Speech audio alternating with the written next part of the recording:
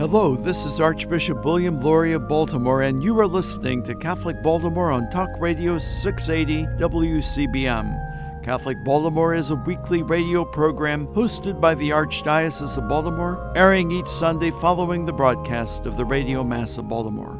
We are grateful to our Catholic radio partners for sharing with us some of the content in this program and for the opportunity to bring quality Catholic programming to the Archdiocese of Baltimore every Sunday. This is Chris Gunty of the Catholic Review. With us today on Catholic Baltimore is Wim Wenders, director of a new documentary, Pope Francis, A Man of His Word. Welcome to the show. Hey, thank you for having me, Chris. You've directed a lot of documentaries in your career. How was this one different?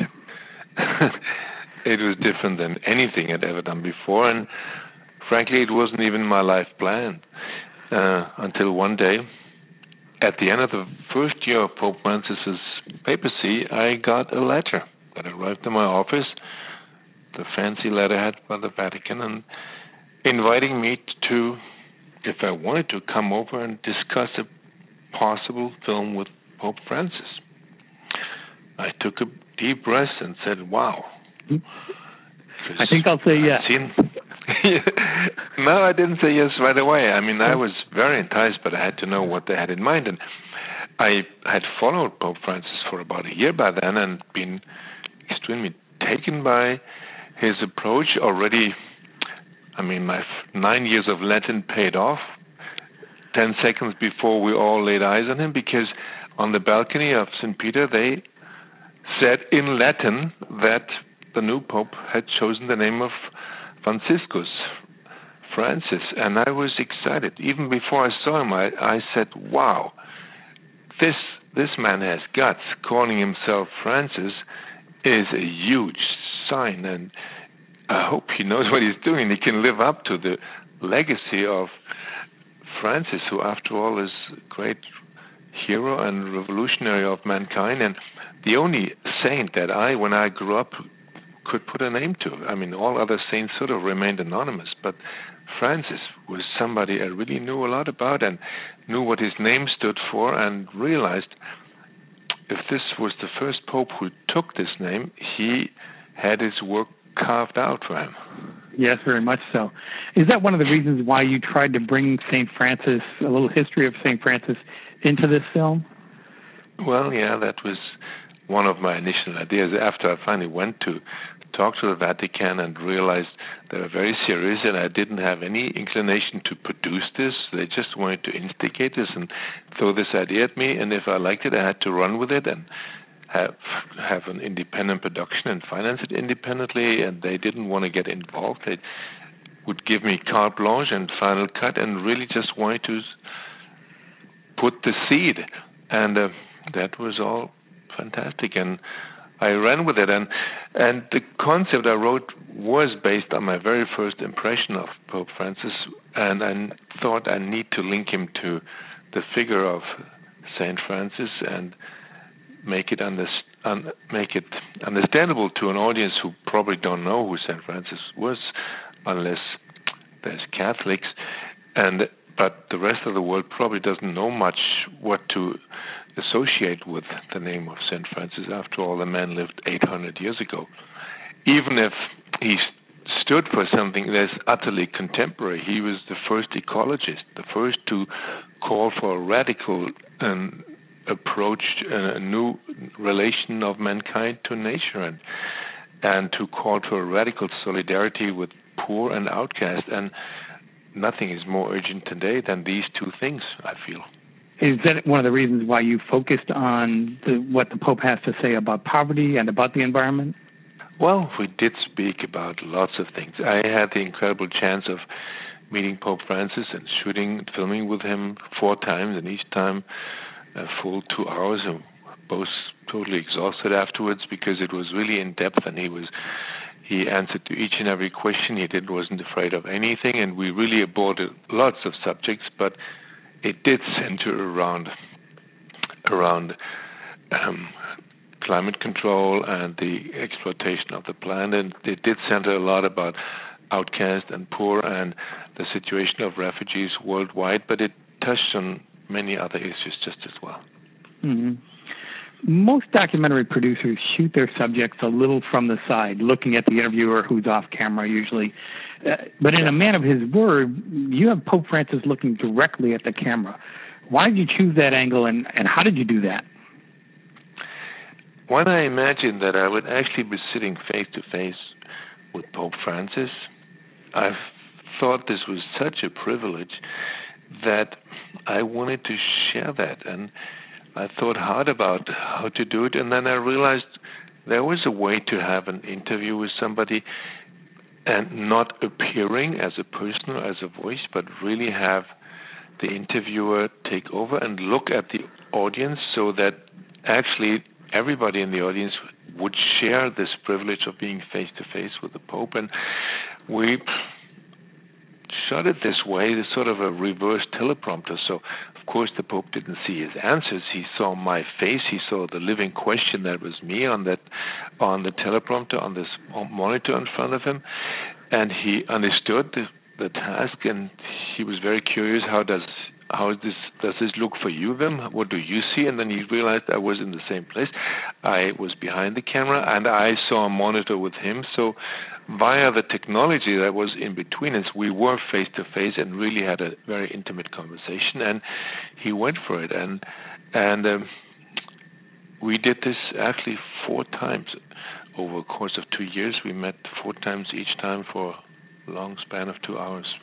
One of the things that impressed me about the film was that I really had a sense that the Pope was having a conversation with me. Not that he was having a conversation with you, but he was having a conversation directly with me, the viewer.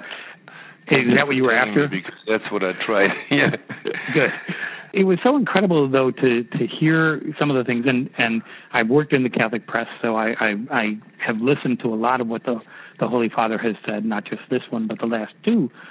But so we've heard some of these things before, but to hear them in his inflection and in his pace of speaking, you can tell he's really clearly thinking these things through before he gives you the answer. Is that the sense you got from the time you spent with him, over 8 hours? Yeah. He has his own rhythm, and you realize that what he says comes from the heart, and he's thinking at the moment.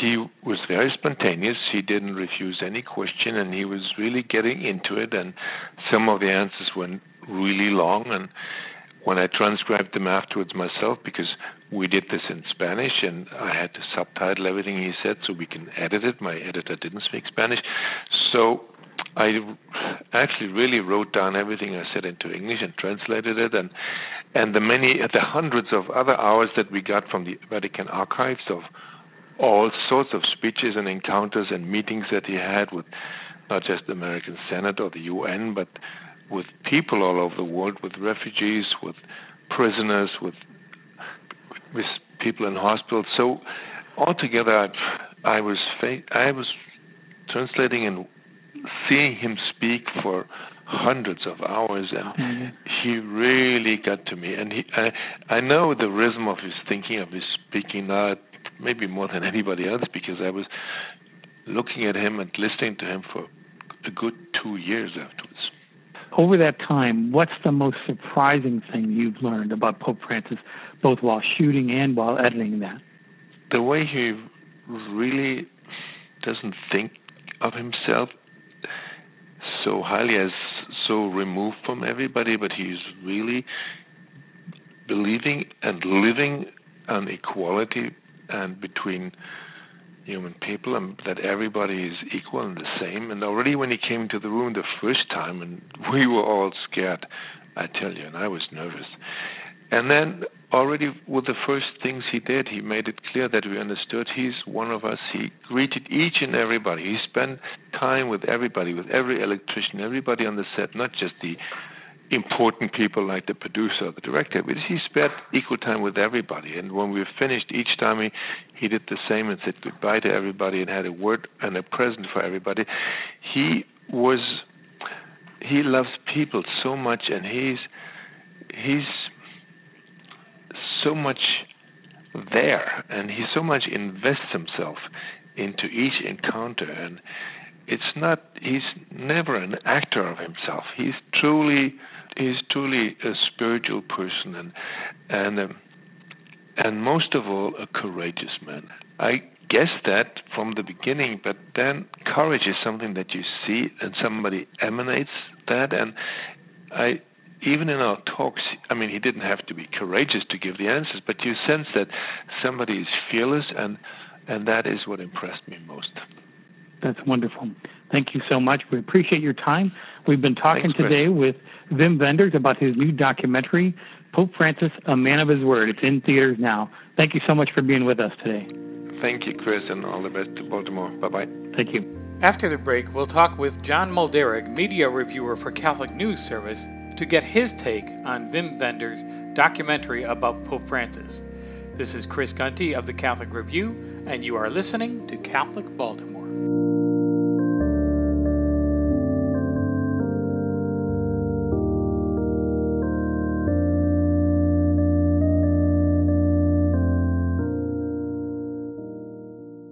News from Maryland and around the world from the newsroom of the Catholic Review.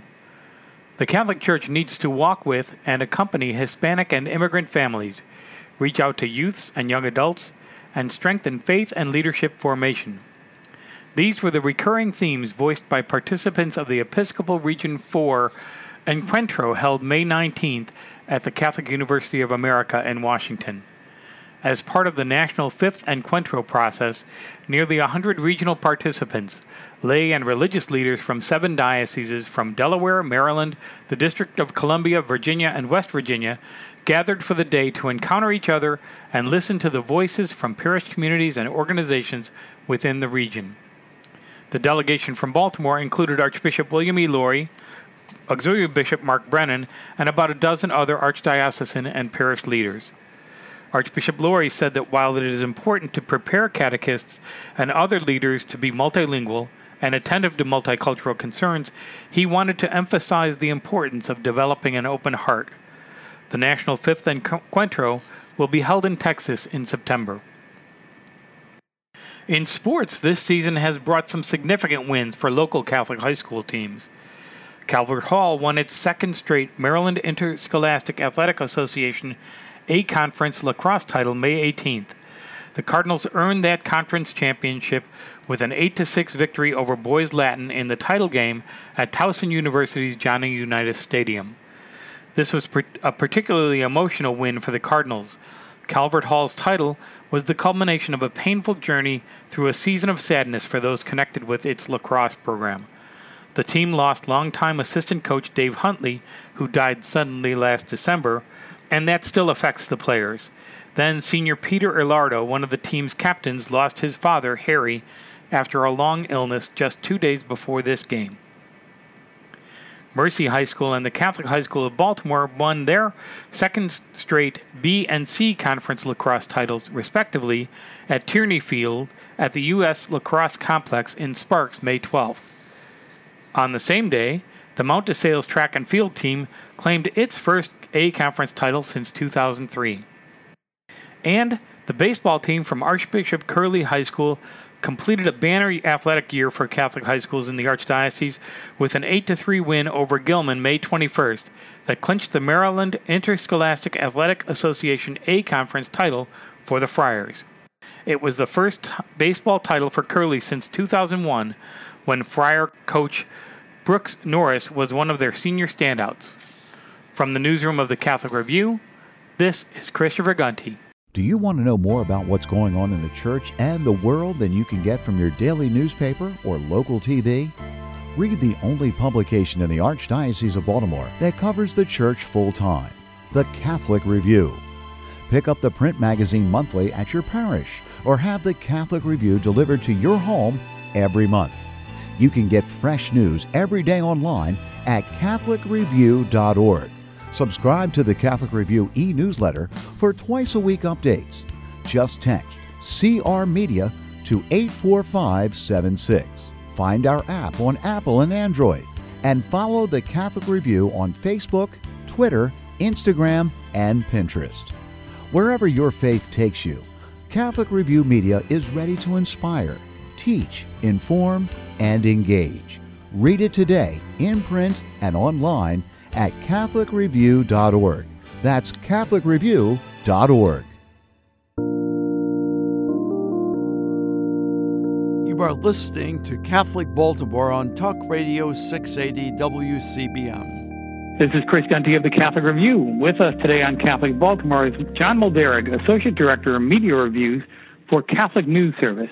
We're talking with him today specifically about the new documentary, Pope Francis, A Man of His Word. We're talking with John by phone from his office in New York City. Welcome to the show, John. Thanks, Chris. So what's your take on the film?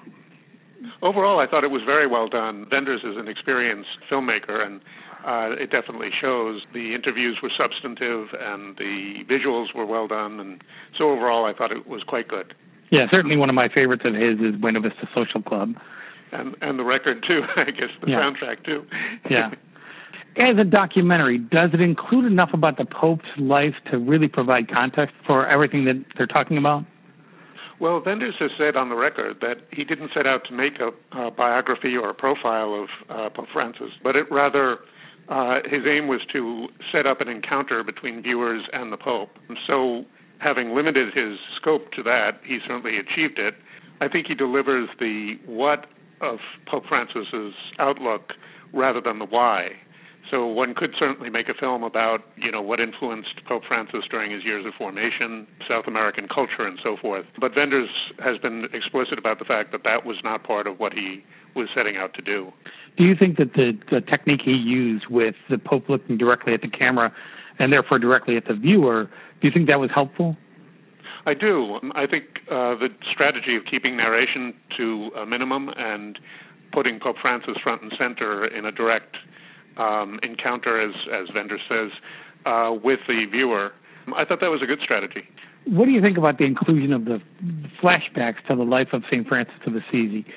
Does that help the viewer understand the Pope's bold decision, in Wenders' terms, to take the name Francis, or is that kind of a distraction? I think it wasn't bad, but St. Francis of Assisi, is one of those figures that everyone projects their own ideas onto. So he becomes, for some, a crypto-Protestant, and for others, a medieval hippie. And, of course, he was none of those things. But I think it was a legitimate choice to include a little bit of information about him, but I think it was rather superficial information. Of course, Wenders is sort of projecting his ideas of why Pope Francis chose the name, rather than having Pope Francis himself explain. That's a good point. Is there a good balance between direct interviews with the Pope? Wenders said he had 4 interviews of 2 hours each with Pope Francis. Is there a good balance between those direct interviews and the clips from the Pope's various trips since being elected to the papacy?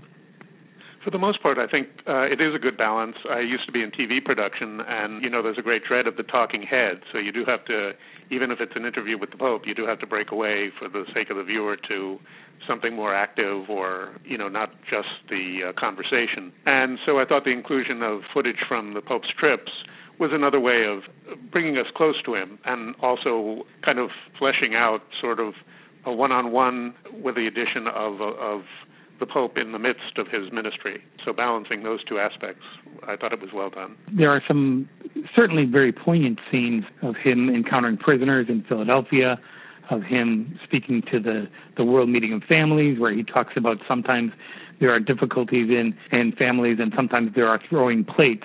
But there also are cutaways when he's talking about the environment and poverty of people digging through trash dumps. And those are the kinds of things that I think really strike some people as being very touching, very poignant. Did that help this film? I think, yes. I think the scene with the prisoners, I particularly highlighted in my review. I thought that was the most moving moment of the film. And I think the appeal to the emotions is a good balance to the sort of idea-centered conversation in the interviews. And so to show, that shows another aspect of the Pope's personality, not only his thoughts, but also his emotions. And it awakens in the viewer the desire to, perhaps contribute to helping some of the people in need.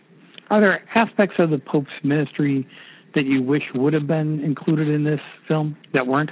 Well, it's interesting in the sense that it's a fairly secular portrait. I don't remember really, I guess there was one scene perhaps of him giving out communion, but liturgy and prayer I didn't think were or spirituality more generally, weren't really to the fore. It was more political, economic, social problems, those sorts of topics. Mm-hmm. And he talked about having access to hundreds of hours of Vatican archive film and obviously 8 hours worth of interviews. So you kind of assume that at some point they talked about his prayer life and they talked about his spirituality, but that didn't seem to make it into the movie. Right. And that may have been calculated to some degree. Perhaps, the intent was to appeal to a not necessarily religious audience. That's a good thought. We know that this is not a blockbuster. Deadpool's opening the same weekend that this movie opens. This is not going to be competing on that level. So it'll probably be in theaters for, a month and a half, maybe two, and then eventually go to video and television. At that point, how do you think parishes, small groups, catechism classes could use a film like this in their classroom situation or in their discussions? I think for an adult group, it would be quite good. In terms of a catechism class, I think it's not really an introduction to the faith, partly because of what we were just saying. It's more an introduction to Pope Francis's particular outlook on the faith, or his, the way he served. So I think for a group of people who are already well grounded in the faith, this would be a very useful resource. Less so for kids being, prepared for First Communion or something like that. Right, that might be a little bit too deep for them. Right. Just to give our listeners some perspective on where you're coming from, how many movies a year do you see? Oh, at least 100, I would say.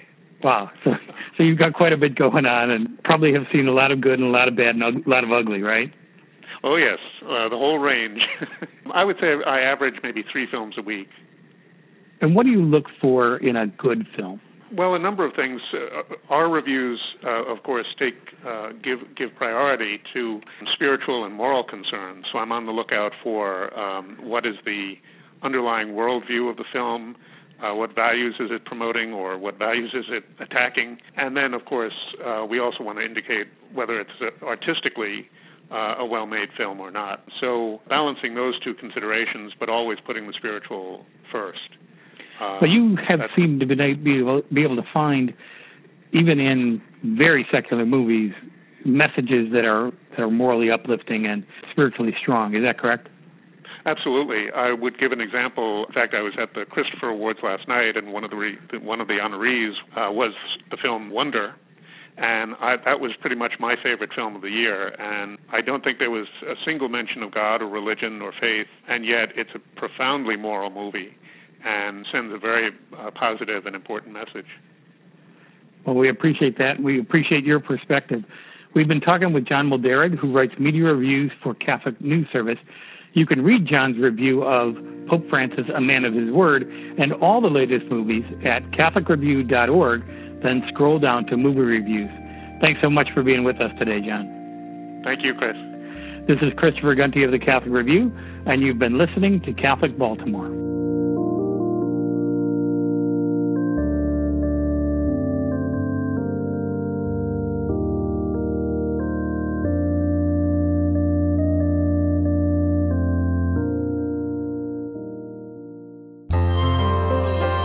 For 143 years, New Cathedral Cemetery has served the needs of the Catholic community of Baltimore and Central Maryland. New Cathedral is the only cemetery owned by the Archdiocese of Baltimore and is the final resting place for many religious orders and famous citizens. 125 acres of rolling hills, trees, and beautiful monuments, the cemetery is an oasis of peace and tranquility and is located off Edmondson Avenue just outside of Catonsville. New Cathedral is dedicated to the task of tending to the mortal remains of our dearly departed and has many more years of available space. If you are in need of a burial site, vault, monument, or marker, or just a respectful location to place your cremated loved ones, our counselors will help you through this process and make sure the wishes of you and your loved ones are honored. Visit us online at newcathedralcemetery.org. Like us on Facebook at New Cathedral Cemetery, Bonnie Bray, or call 410-566-7770. Join Catholic Review Media and the Archdiocese of Baltimore to see the Passion Play in Oberammergau, Germany, June 19th to 27th, 2020. Travel with Archbishop William E. Laurie, Father Michael Fapiano, and Father Jim Prophet on a 9-day, 7-night pilgrimage to Austria and Germany. Land-only price is projected at $3,399 per person, double occupancy. There are still a few spots remaining. Reserve your seat today by visiting archbalt.org/passionplaypilgrimage. Again, that's archbalt.org/passionplaypilgrimage. Life can be hard, and at times we feel overwhelmed and alone. When faced with problems, know that there is a group of Catholics who are part of the prayer ministry of the Archdiocese of Baltimore, waiting to lift you and your needs to God in prayer. This ministry is comprised of men and women, young and old, religious and lay, from every ethnic and cultural background. They pray as individuals and in groups, in homes and meeting spaces throughout Baltimore. Like you, they are people who have suffered the same hurts, fears, pains, sickness, loss, and everyday burdens. Learn more about this ministry by visiting our website at www.archbalt.org. If you are in need of prayer, send your prayer request to prayers@archbalt.org or by phone to 410-547-5517. Would you like to volunteer to be a part of the ministry? Prayer ministers are always needed. Please call or email our coordinator, who would be happy to speak with you. Thank you for joining us for this edition of Catholic Baltimore. As we prepare for the week ahead, let us do so in prayer together as one community of faith. Our Father who art in heaven, hallowed be thy name. Thy kingdom come, thy will be done on earth as it is in heaven. Give us this day our daily bread, and forgive us our trespasses, as we forgive those who trespass against us. And lead us not into temptation, but deliver us from evil. Let us also ask the blessing and intercession of our Blessed Mother as we pray. Hail Mary, full of grace, the Lord is with thee. Blessed art thou among women, and blessed is the fruit of thy womb, Jesus. Holy Mary, Mother of God, pray for us sinners, now and at the hour of our death. Amen. May God bless us and keep us always in his love.